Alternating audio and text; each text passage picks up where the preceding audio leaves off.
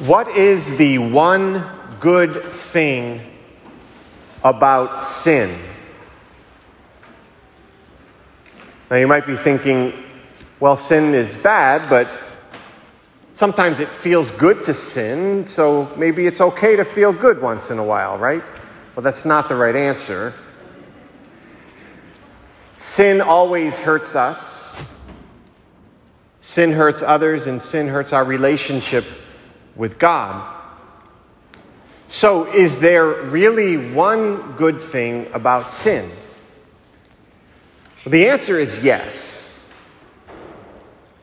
The one good thing about sin is that because of sin, both the original sin of our first parents and our own personal sin, is that through it, we have been given the grace to know Jesus Christ, His love, His mercy, and His salvation. Sin and death were not part of God's original plan for creation. It was because of the pride and disobedience of our first parents that sin entered the world and death entered the world. But God, in His goodness and His love and mercy, turned the greatest evil into the greatest good. We hear this, by the way, proclaimed every Easter. If you've ever been to the Easter Vigil, that Saturday evening liturgy, really the most beautiful liturgy of the year, the Easter Vigil begins with what is called the Exultet, the proclamation, the Easter proclamation. It's sung. And one of the verses in the Exultet, my favorite verse in the whole hymn, is, "O truly necessary sin of Adam, O happy fault that earned so great, so glorious a Redeemer." Now, what does this mean? What does it mean, O truly necessary sin of Adam? What does it mean, O happy fault? How can we call sin happy and necessary? Because if Adam never sinned, we never would have known Jesus Christ. The reason Jesus Christ came into the world was precisely to conquer sin and death and to bring about God's new creation. And He did that through His passion, death, and resurrection. There would have been no need for God to become man in the person of Jesus Christ if sin had not entered the world. And so this is why we can say the one good thing about sin is that now we have the grace of knowing Jesus Christ. St. Paul expresses this in the reading that we just heard, the second reading today.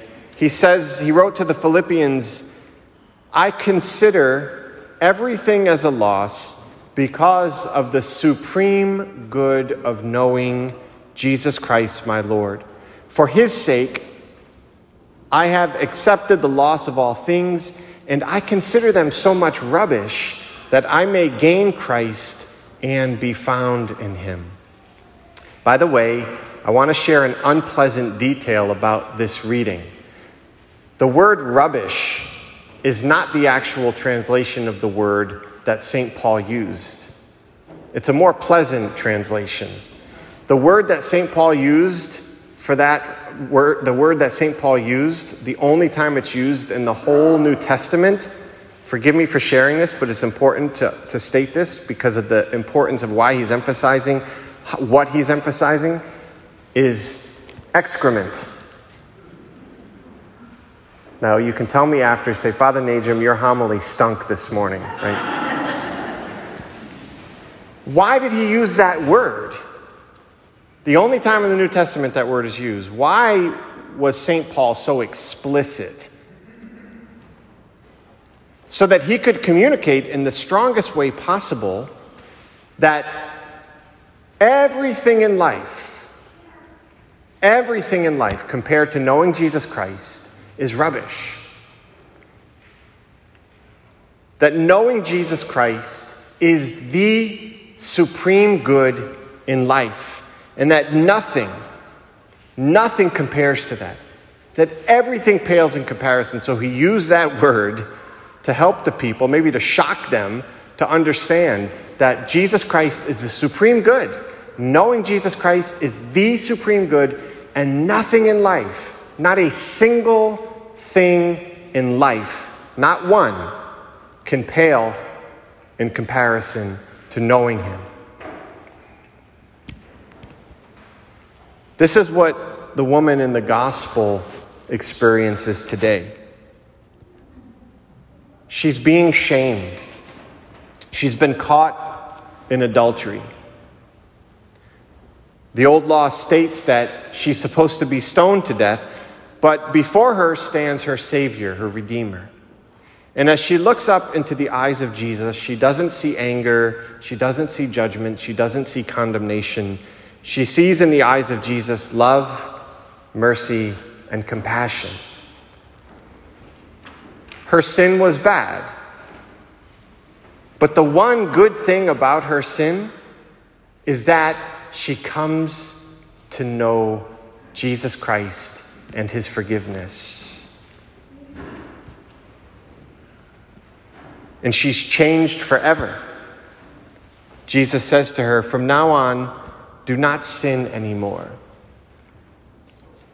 Sin is bad. Sin hurts us, it hurts others, it hurts our relationship with the Lord. But if we are open to God's grace, the one good thing about sin is that we come to acknowledge that we need salvation, that we need a Savior, and that Savior is Jesus Christ. And there is nothing, as St. Paul tells us, nothing greater in life than knowing Jesus Christ.